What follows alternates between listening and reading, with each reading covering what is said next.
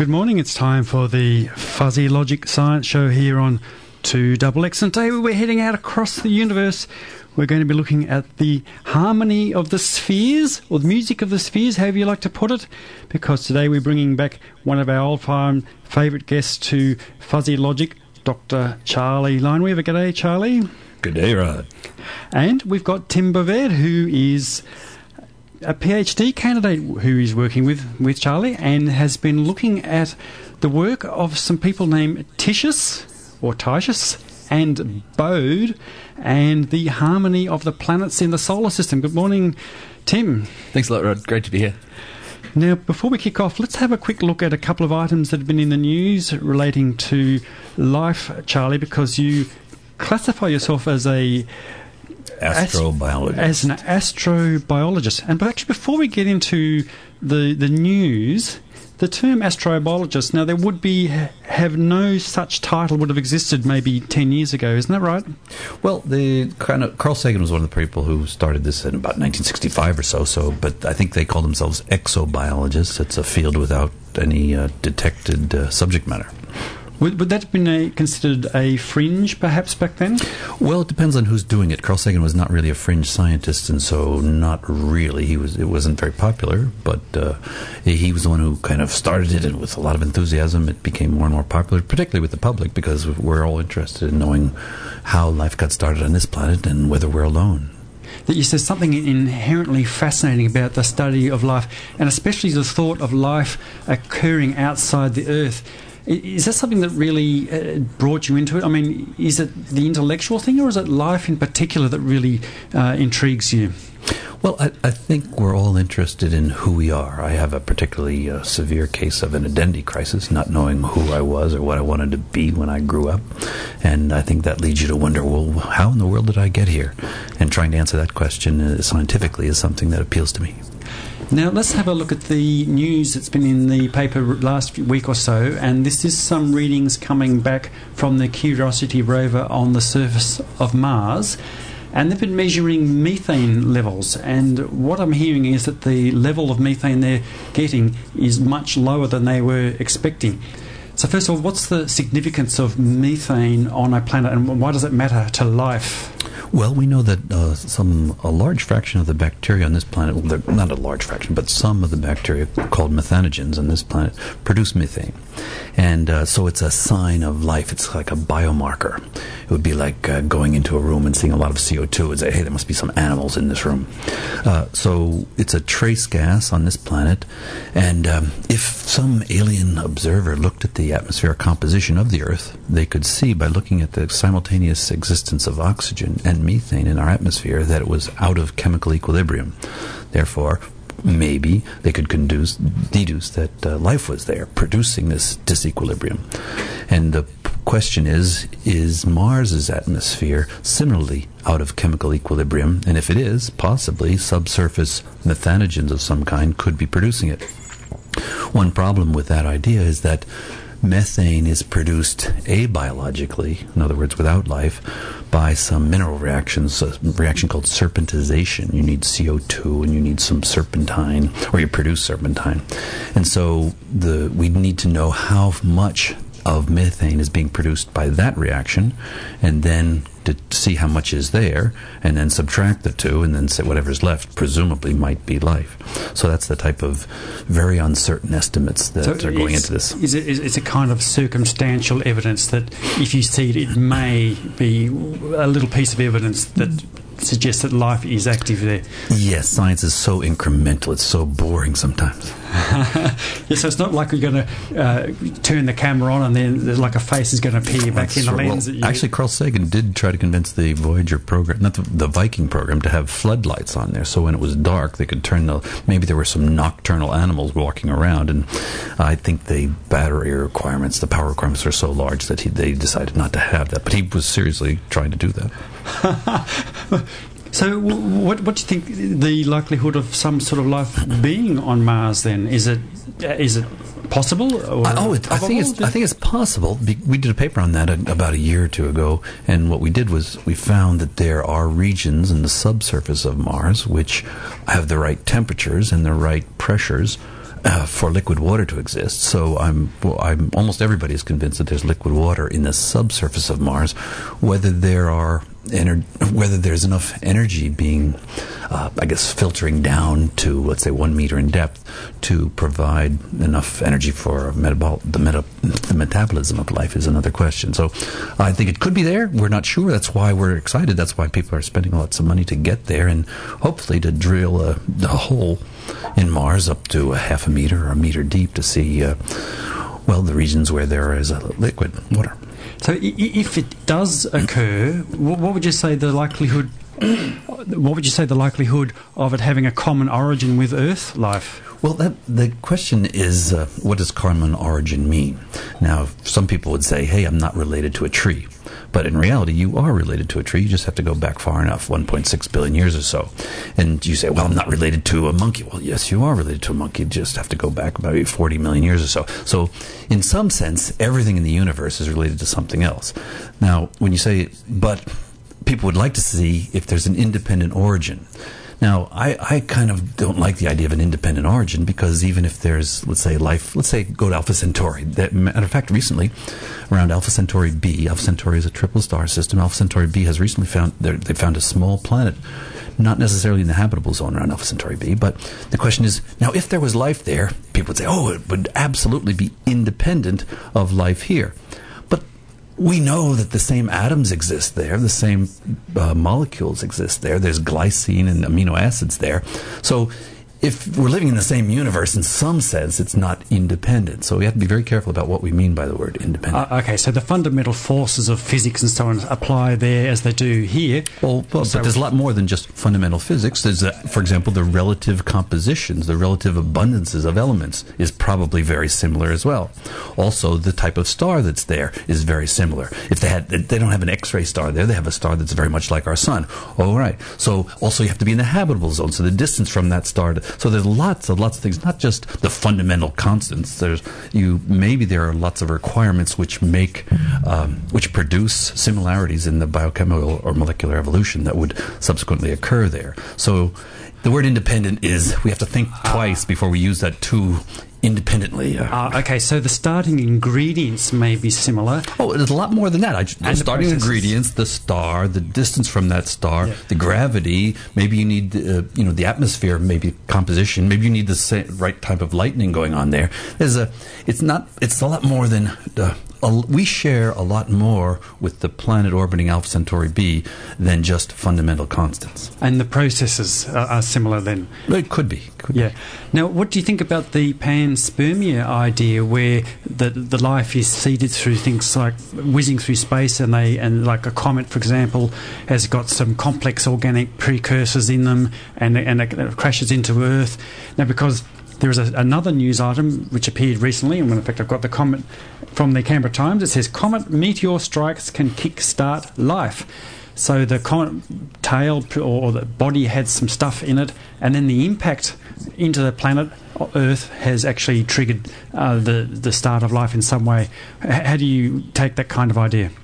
Well, one simple metaphor to think about life is that there's a stream going downhill, and you have a mill, and if you put this water wheel inside the stream, it can turn the mill, and then it can grind wheat, right?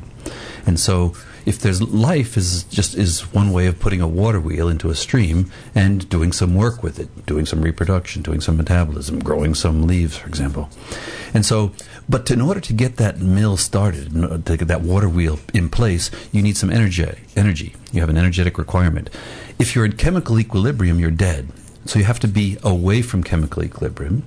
And so the model here is that some comet hits the Earth, and when it does, there's enough energy in the impact to produce some out-of-equilibrium chemistry that then somehow transforms itself into life. That out-of-equilibrium chemistry is something is probably a universal ingredient to life. We need it, and that can come from either lightning or the impact of a comet or from UV radiation from the sun or from the uranium decay inside the Earth itself. Deep ocean vents. So there are all kinds of energy sources. We know we need an energy source, and what we mean by energy source is out of equilibrium.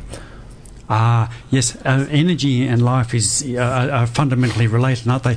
And I know it's like I've got some sores on my hands because I fell off my bicycle last week. And kinetic energy turned into those injuries. well, of a sort, but a lot of life is about borrowing or stealing, if you put a pejorative human term on it, acquiring energy from other sources. So the little bugs that started to grow in my skin are trying to take the energy that's mine. Is that right? And in fact, conversely, I've taken energy this morning for my breakfast. I've harvested it from oats and milk and whatever it was else that I ate. I don't think you own any of the energy that's coursing through your veins right now. Well, you're part of the universe, right? I'm sorry. Part of the universe. Look, we are skating across... You belong to the earth. The earth doesn't belong to you. I'm a temporary, so we say, a complex arrangement of atoms that is harnessing the energy in some way. In fact, I think you used the term a far from equilibrium distributive system. Dissipative system. Dissipative system. Damn, I got that right. It was quite... I wanted a brownie point for remembering that, Charlie. You get half a brownie point. Okay. Look, we're going to have a little track here because our brain's going absolutely flat out. We're talking today to Dr. Charlie Lineweaver, one of my favourite guests here on Fuzzy Logic, and Tim Bovet, who is going to be telling us in a minute about the harmony of the solar system, about the arrangement of planets from the sun, and what does that mean, and what have we learned about that recently here on Fuzzy Logic. And a bit of Beatles now to spice our enjoyment.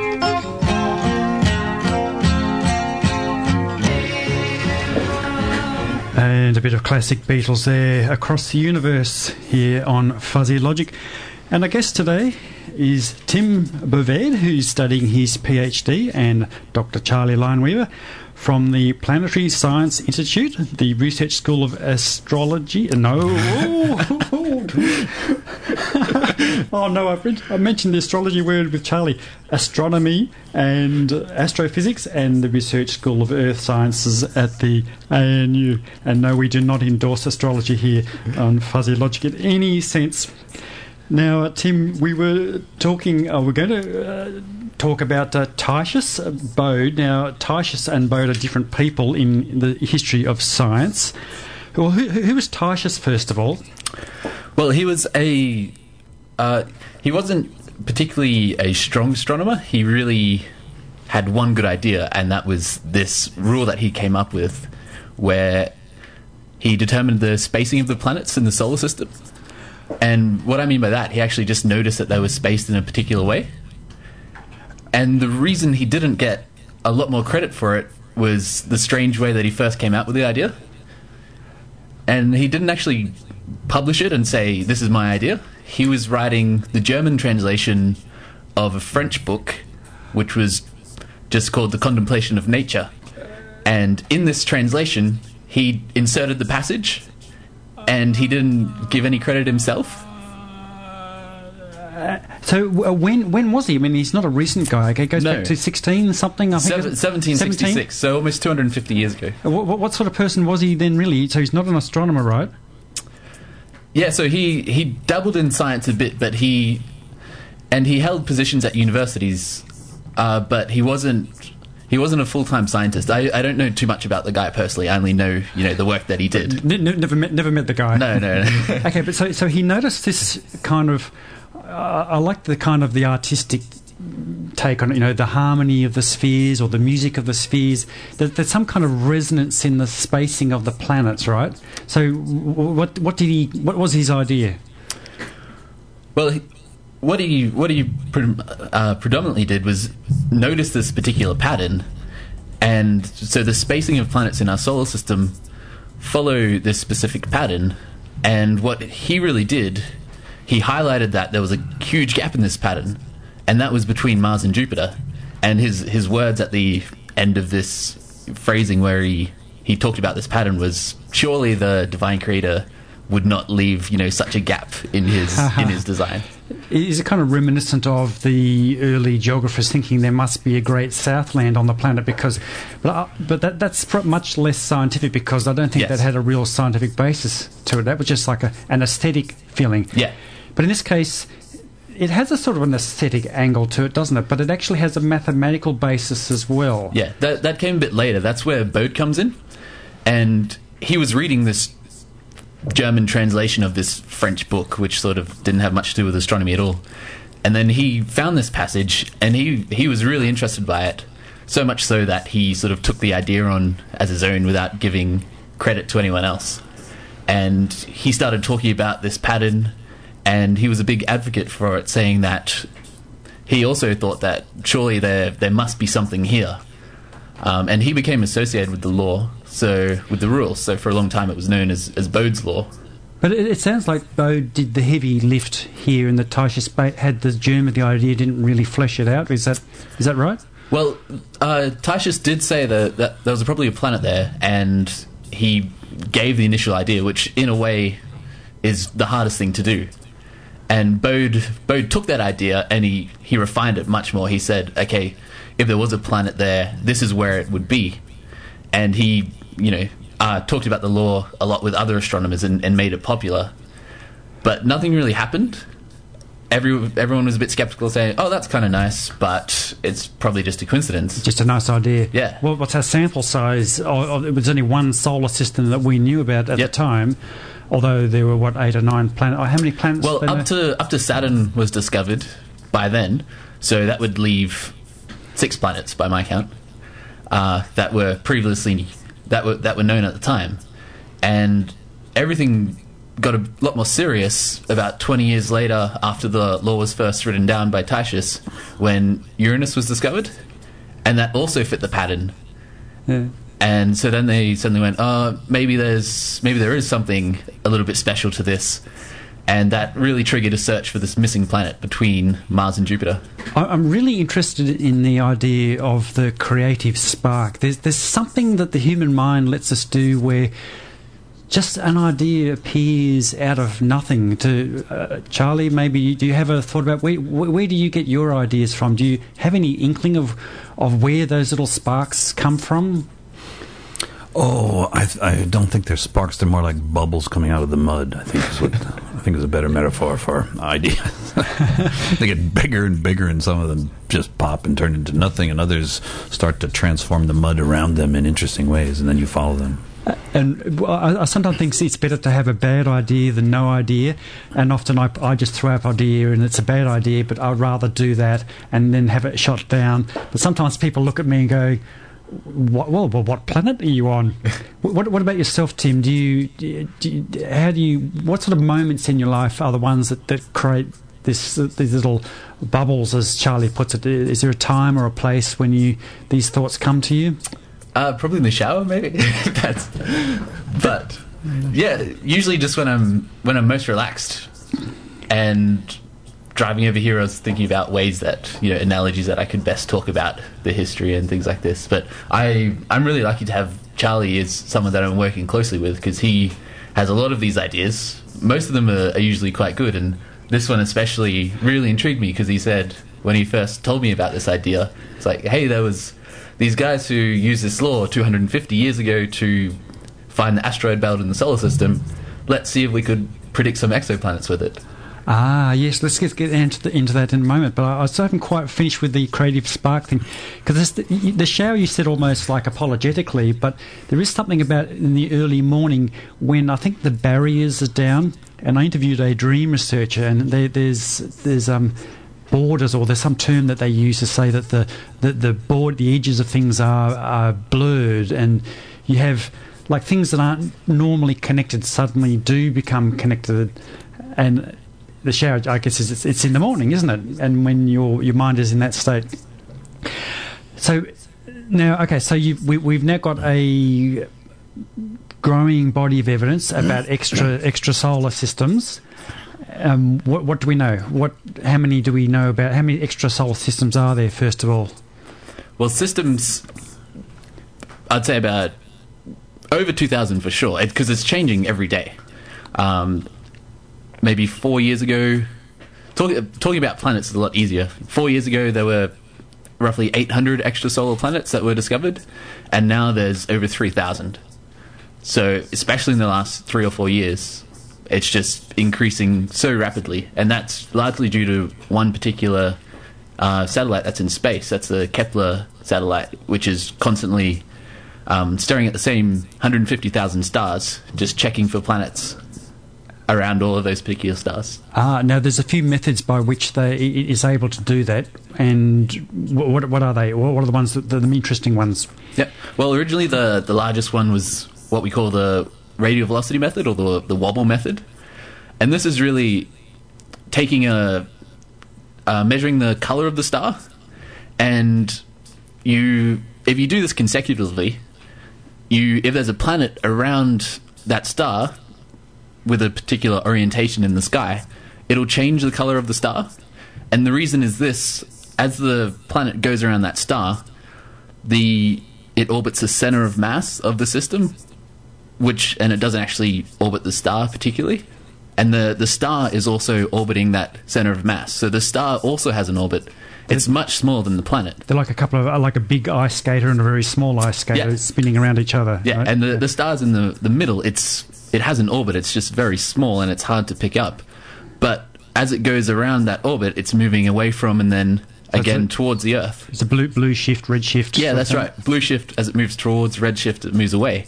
And so if you take enough measurements of the color of that star, eventually you get this nice graph that goes up and down, up and down. And from the change in that color, you can determine the mass of the planet, the period of the planet, so how far away from the star it is. It must be pretty fine measurements where, like a small planet orbiting a big lumpy star, that's a very small pull.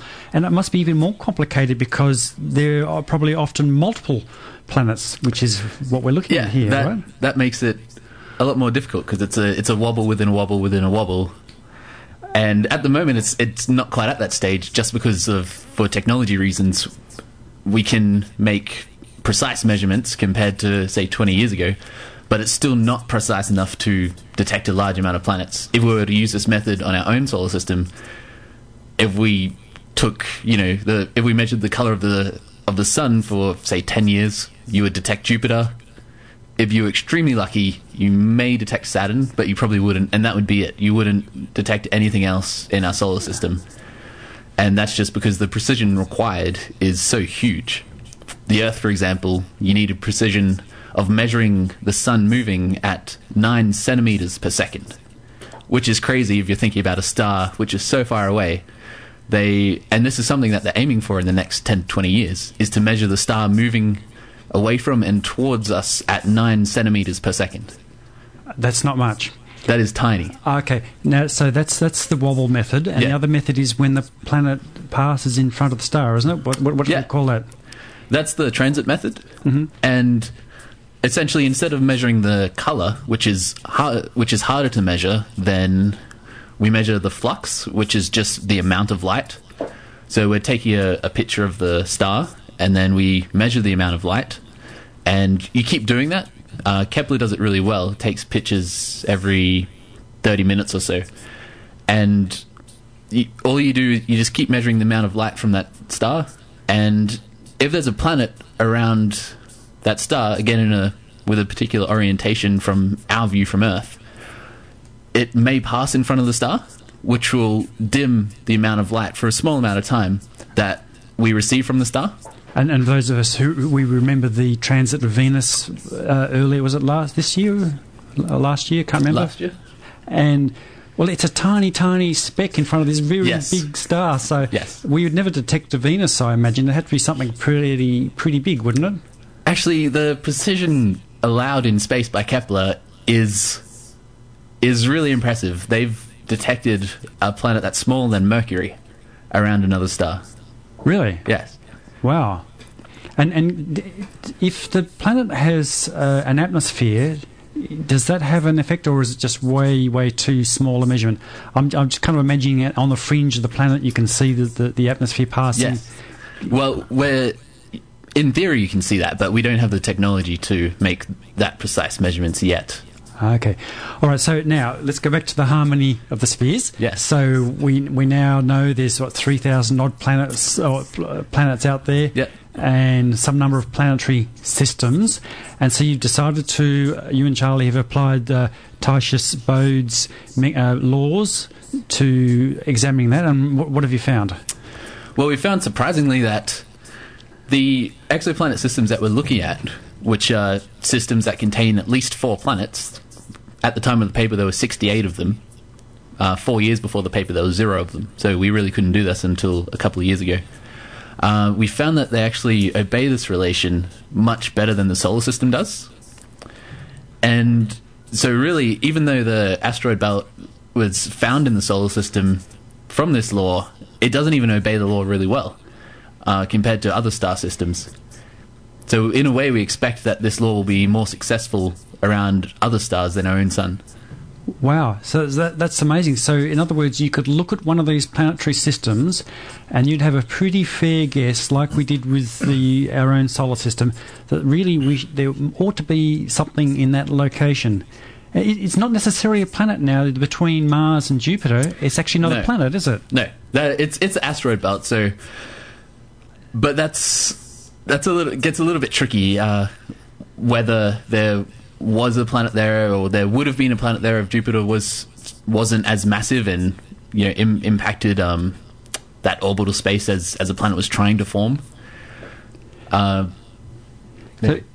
So it's either it never made it as far as a planet got ripped apart by tidal forces, yeah. or that's or it's disrupted in some way. Its formation was disrupted, perhaps. Yeah. So okay, now before the show, you did explain to me that you haven't really looked much at the causes of this. So why is it that the harmonies, inverted commas, are occurring? But what's your speculation on this? What we found is we think it has something to do with period ratios between planets. And by that I mean if one planet is going around the sun with a 10-year orbit and another planet is going around the sun, or any star, with a 5-year orbit, then we would call that a 2-to-1 period ratio, because the 10 is twice as large as the 5. And it looks like in planetary systems, at least in the systems that we've been looking at and applying this rule to, that there seems to be a somewhat common period ratio between the planetary pairs in that system. So in the solar system, for example, it seems to be centered around 2.5, which means if one planet has a 10-year orbit, then we would expect the next one to be somewhere around 25 years, 10 times 2.5. And then the planet after that would be 25 times 2.5. And this isn't a perfect rule, just because planetary formation is a messy process in general. And so it's my hunch, at least, Charlie will probably have different ideas, is that this dominant period ratio gets established early on in the star system during planet formation, and somehow, for some reason, this tends to propagate between all the planetary pairs. I find this an interesting idea because it's interesting the way order of some sort emerges out of complexity, out of chaos. And one of my favourite anecdotes is one of my favourite physicists who's no longer alive, and we would have got him on Fuzzy Logic, Richard Feynman. And I remember him describing in one of his books about how he was working on the Los Alamos project, and they invited him to go to the processing plant where they're using centrifuges and stuff to extract the plutonium from whatever. And one thing he was looking at was, in all the pumping around pipes and stuff, there must have been fluids and salts and things, going around these machinery, that it could, in all of that, accumulate in some places, that there were places where the density might have been sufficient, and they were worried, or they wanted to check that it wasn't going to be sufficient to cause any fission reaction in that. So, Charlie, do you have any thoughts on this emergence of patterns out of chaos? Why is it the universe seems to do this? Well, first of all, I'd like to make a comment that I think that there are, excuse me, I think that there are probably a lot of patterns out there that we haven't recognized. We scientists are good at figuring out exact patterns. So, okay, here's a law. Does it obey this exact law? And we're very good at that. We found all kinds of them, and we call them a law of physics. But I suspect that there are all kinds of other laws that are messy or interrupted or just wiped clean a little bit, like the Titius-Bode relation. I think that's something that in a non-interrupted homogeneous accretion disk, you would get this kind of law perfectly adhered to. For example, in the compact moon systems, or a very compact system that was, less interfered by other stuff migrating here and there. But once you get into a messy system, then you have underlying this pattern that sets itself up, and then it gets kind of messed up. It's kind of like painting a beautiful picture, and then somebody spilling some turpentine on your painting. You can still see the painting, it's kind of not there. And would you call that a relationship? Well, it's not scientific because it's not perfectly adhered to, but I think there's something important underlying that in the pattern that is the pattern there's something important underlying the Titius-Bode law, but it's just been wiped out a little bit. And to say that because it's been wiped out a little bit, it's a little messy, that it doesn't exist, I think is kind of narrow-minded. So we typically in nature don't find mathematical equations that fit perfectly to any situation. There's something that comes along and disrupts it and pushes it. So this planetary arrangement, it looks all nice and neat on paper, but in reality there are things that disrupt it. So what are some of those things that happen? Well, planetary migration is one thing. I mean, you get planets don't...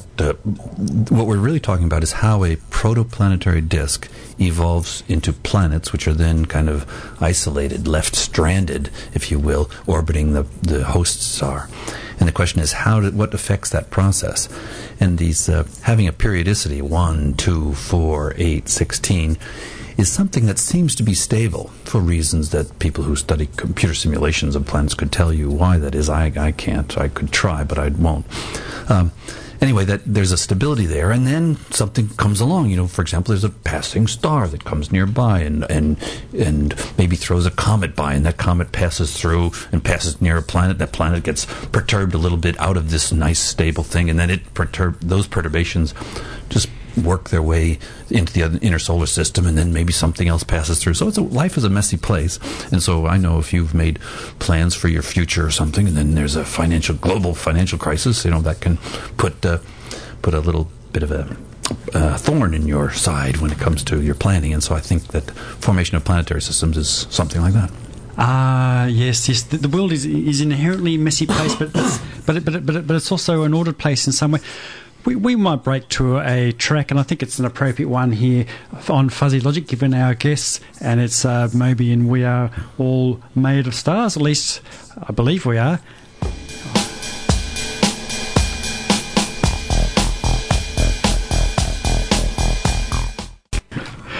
And yes, we are all made of stars. We are made of stars here on Fuzzy Logic, and our guests today, Dr. Charlie Lineweaver from the ANU, and Tim Bovaird, who's been looking at the music of the spheres, as I like to call it. Is that the term that you shy away from, Tim, music of the spheres, or is that all a bit too fluffy for you science types? Yeah, slightly. I don't think we've personally used that term when we're discussing it between ourselves, but we like to say the spacing of planetary systems, or something a little bit more firm. Okay, now you've talked about how the spacing of the planet seems to follow some sort of regularity. There's some sort of predictability about it. What are we able to do with the research? Right. So we have this all these planets that are being discovered, and I'm quite interested in stars which have multiple planets around them, multiple star systems like our own. However, there's many of these only have 3, 4, 5 planets around them. Our solar system is the largest known planetary system with 8 planets. And so we want to be able to find additional planets in these planetary systems, and one way we can do this is by using this Titius-Bode relation that we've come up with and making predictions if there's any gaps that we can see in these planetary systems, similar to how Titius and Bode said that there was a gap between Mars and Jupiter. So has it been successful? Are you able to pin the likely location of planet? And are there more on the way, do you think? Yeah, we've made a large number of predictions, and some are quite interesting. We're able to say that there'll be a planet here with a certain period, which, knowing the type of star, we can also say the approximate temperature of the planet. and we can also say the size of the planet, so we could potentially say an Earth-sized planet somewhere near the habitable zone of that star. But there's been one prediction in particular where we've said the location of a planet that we expect, and then a few months later it came out when this Kepler telescope updated with their latest data. There was actually a new planet almost exactly where we predicted that it would be.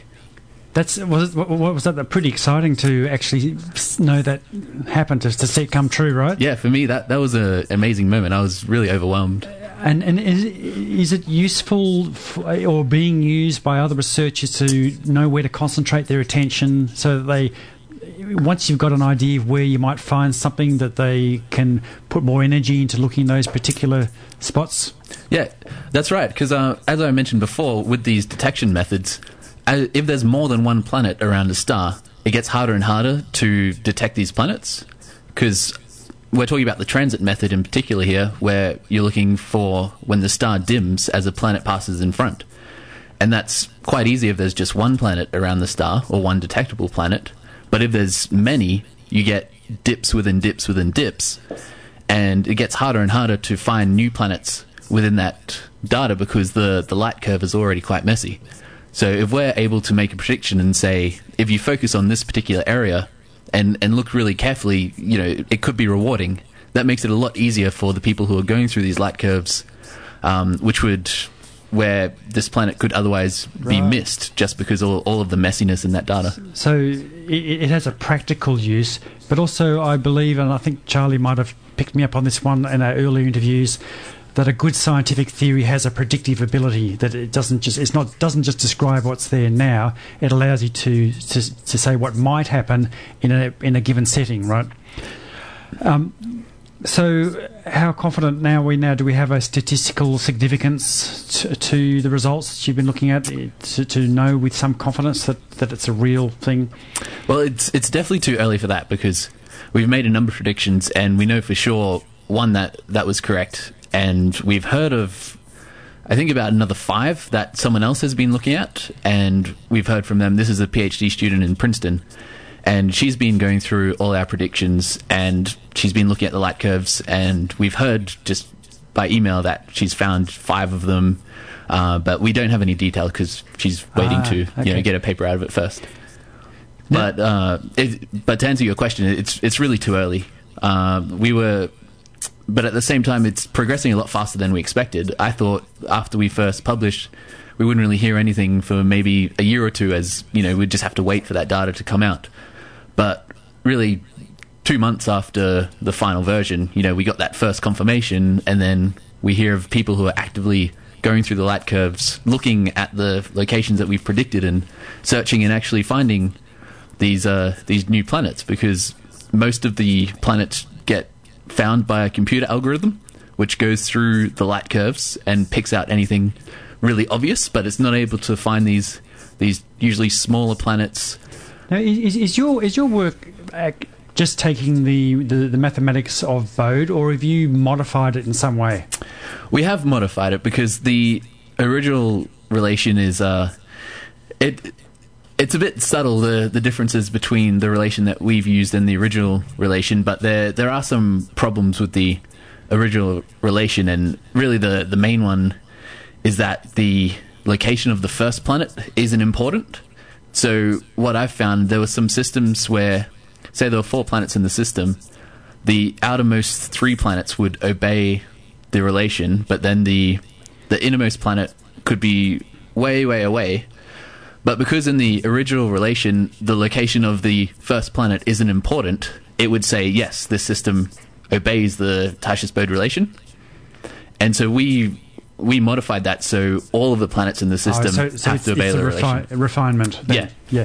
Now, there's another facet of planetary systems that you've been looking at. The word coplanar comes to mind. What does that mean? Well, essentially, the planets in our solar system formed in a disk. And what that essentially means is the sun was at the middle. There was this big ball of gas. It was spinning. As it spins, it flattens out and becomes kind of like a pancake with the sun at the middle. And what we've been asking is, how thick are these pancakes? And this is important because for the transit method, we need the planets to pass in front of their star, and if the thickness of these disks are small, then it's likely that all of the planets around that star will pass in front of the star when viewed from Earth. But if the thickness is quite large, then the orientation of the planets... They're going to be too high or too low. They'll either go above the star or they'll go below the star, and then we won't see them.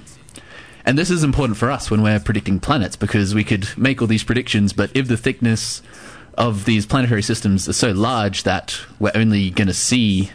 then the probability of seeing additional planets is decreased. So we could make all these predictions, and they could all be there, but if it's the case that these planetary systems are thick, then we're not going to be able to see them anyway. So really we're asking the question, how many of our predictions do we predict to see? Right, so they might be there, but we can't see them, which is a bit of a shame. Yeah. And sadly they're a bit too far for us to go out and just visit. I guess we all of us who like to look out to the stars imagine, daydream what it would be like to actually go to these places. I mean, can you imagine looking down on one of these systems from nearby? I just think it would be endlessly amazing. I guess we could do it in a way with the Hubble's telescope images and so on. Do you get that when you look up at the sky? Do you get that sense of just wow? Isn't that just amazing? Do you get that too, Charlie? Tim's not. I do all the time. I try to suppress it, though. You do? You can't live there. You have to buy milk and eat. Now, let's just go back to complexity and the patterns that we were talking about earlier, because we can see patterns. The human brain is really well tuned to finding patterns, and Titius somehow or other, in his shower in the morning, realised that there was a pattern of the spacing of the planets. But also we can make a cup of tea and look at the tea leaves at the bottom of the cup, and we can discern the sacred image in there. That seems to lead us astray, Charlie. Do you think there's something that the pattern matching abilities of the human is kind of oversensitive sometimes, and is it the scientific method that's meant to prune those things from us? How do you see that? Yeah, I think the origin of science and the history of science shows that science is essentially trying to get you to not take the patterns that you see too seriously. I mean, you look at the clouds and you can see faces all over the place, I think it's something called haruspicy, where you throw bones on the ground and you say, "Oh, look at the patterns." So read the tea leaves. I think the human mind and the human imagination is often way too fertile for science, and they're just patterns that people say, "Oh, there's a pattern, there's a pattern, there's a pattern," and there really aren't when you look at it carefully. And so I think most of science is getting rid of these specious patterns. But you still need this original thing in the first place. So you need to generate the idea I think that comes naturally. Then prune it. Yeah, that comes naturally, I think. Yeah. Now, let's talk about complexity, because you've just written this book, or edited this book, or co-edited with Paul Davies and Michael Roos, and it's called Complexity and the Arrow of Time. What's the main theme of this, apart from complexity and the arrow of time? The main theme is... why did we write this book? There was a meeting sponsored by the Templeton Foundation. Templeton Foundation is a rich religious guy who wanted to give money to scientists to try to find God in science. And so one of the issues that scientists still haven't figured out yet, we're still wrestling with, is what's the origin of complexity? And if you're a religious person, you want to believe that God created the complexity. Scientists can't explain the creation of complexity, therefore that must be God. And that's why it was financed by the Templeton Foundation. On the other hand, I'm an atheist, and so more atheistic than either of the other two editors, and so it was my job to say yeah right to many of the contributors there. But anyway, it's a collection of mostly scientists, a couple of theologians, talking about how are we to understand complexity. And the bottom line from the theological point of view is if you scientists can't figure it out, then God must have done it. And that's what the conclusion they want to reach is. Okay. Now, the universe seems to want to drive towards complexity. Would you agree with that? No, I wouldn't. Why? Why, Charlie? Why didn't you agree with that? It seems that I'm complex, you're complex. How did we get here? Well, have you heard of a pyramid scheme? You've probably heard of a pyramid scheme, haven't you? Pyramid scheme is when you say, hey, you know what? All I need to do is convince 2 people to give me $2, and then I say, here's a scheme. You get 2 people to give you $2, and you get 2 people to give you $2. And as long as you can recruit new recruits, you will get richer. The people at the top of the pyramid get richer, and the people at the bottom will essentially lose all their money when the pyramid comes to an end. And so I think this idea of developing complexity is a pyramid scheme in the sense that you have energy, you have low entropy energy all over the universe, and it can be extracted. But when something extracts it, it's kind of like the rich getting richer and the poor. The poor are all of the far from equilibrium dissipative systems that can no longer form because a preceding complex thing extracted all the energy and it created more entropy. Let me say that. Try to say it in a simpler way. You are creating more entropy in the universe than would be the case if you didn't exist. Right? So that means that your presence is preventing other organisms from coming into existence. And what you do, you say, hey, I'm going to get more money, I'm going to get more energy, I'm going to put up more solar cells, and everything you do is trying to extract energy from the sun or from radioactivity, etc., to what? To produce more of you, to make you more complicated. But that comes at the price of all of the other things that can no longer use that energy to produce themselves. Waterfalls, convection cells, turbulence, bacteria of some kind. In other words, the energy flowing through this universe, as the universe goes from low entropy to high entropy, is a natural source of low entropy energy that produces structures. These structures can get more complex if they learn how to get even more of that low entropy energy. But that precludes the production of other things, the poor things that haven't even begun yet. So the whole thing is a Ponzi scheme. That means, however, that the most complicated things are getting more complicated, but it's at the expense of all the other things that cannot get complicated, even start to, and therefore the universe is getting even more higher entropy, getting higher entropy faster than would be the case, and so the entropy is getting simpler, but there are these tips of the icebergs called high points of complexity, like you and me and hurricanes and convection cells that are monopolizing the free energy and then preventing other things from coming into existence and making the whole universe poor, except if you look at the rich people and say, oh, look at those rich people, they're getting richer. So a lot of people think people in America are getting richer. Why? Because they only look at the top 1%. But if you look at the bottom 99%, so, oh, it's definitely not getting richer, they're getting poorer. So it really depends on your point of view. If you only want to concentrate on the rich, then it's getting richer. If you only want to concentrate on the complex, then yes, things are getting more complex. But I think that's a point of view, a bias. Look, I'm not feeling guilty about being a complex organism. You should. But my day job... If you were rich, would you feel guilty about being rich? Well, that's right, yes. But my day job is in IT, and I see the constant forces pushing systems towards greater complexity, and a good solution, inverted commas, from a human point of view, is a more simple one. So we're always trying to find the simplest possible solution. But in spite of what you said, complexity actually does exist, like you and I are here. I didn't say it didn't exist. You asked whether the universe in general is getting more complex. I said no, because I'm thinking of the entire universe. You are only thinking of your computer program or yourself or, the biosphere. These are already complicated things, which are, in fact, getting more complicated. I agree with that, but that's not very tiny fraction of the universe. Okay, so I've taken a special case and You've looked at the 1%. You've looked at the 1%. Right. And then sounded like... But nonetheless, we still exist. So there must be some forces that benefit. The super rich do exist, yes. Yeah. But there is a reason why complex things exist. The reason why the super rich exist. That means they're able to extract more money out of the system, and then with that money can make more money. That makes the bottom people poorer, though. So it's a Ponzi scheme. But there are reasons why the complex systems grow in complexity. I think if there is a reason, it's to produce more entropy. I think that's what the reason for any system's existence. For a whirlpool, for example, or a convection cell, the reason for, if there is a reason, or rather, what does it do? And it produces more entropy than would be the case without its existence. That sounds frighteningly like a purpose, Charlie.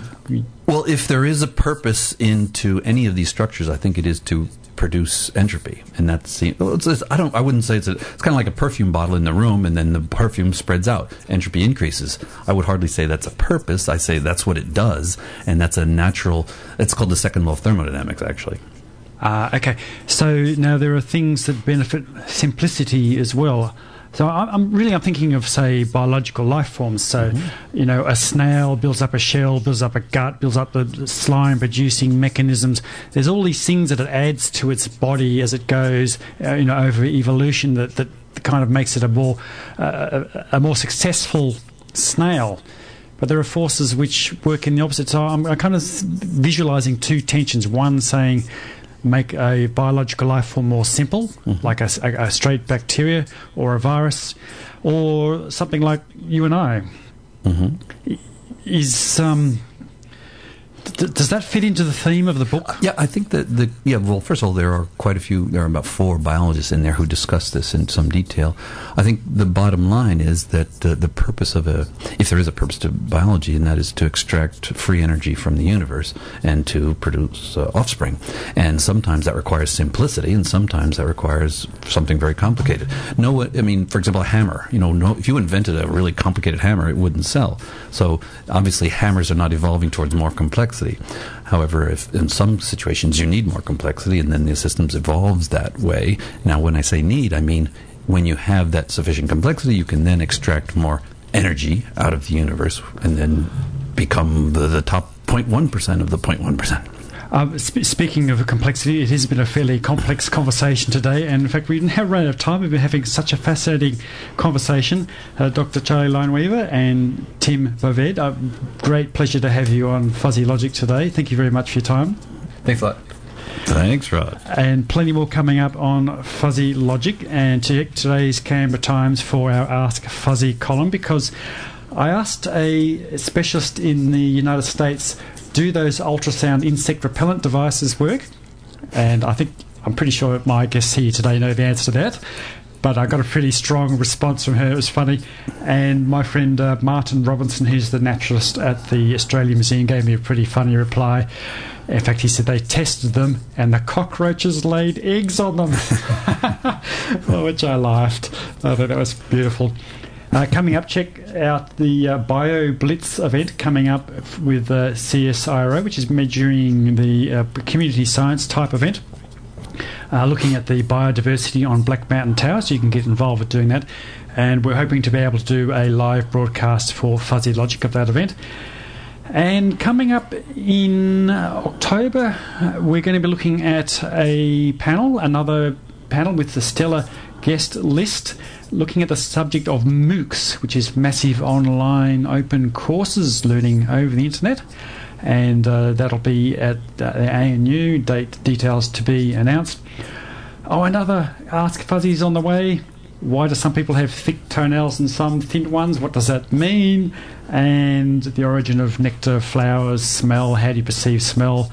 Lots of fun stuff. All right, I think we better go now. Thanks for your company this morning. Enjoy the rest of your Sunday. Catch you later.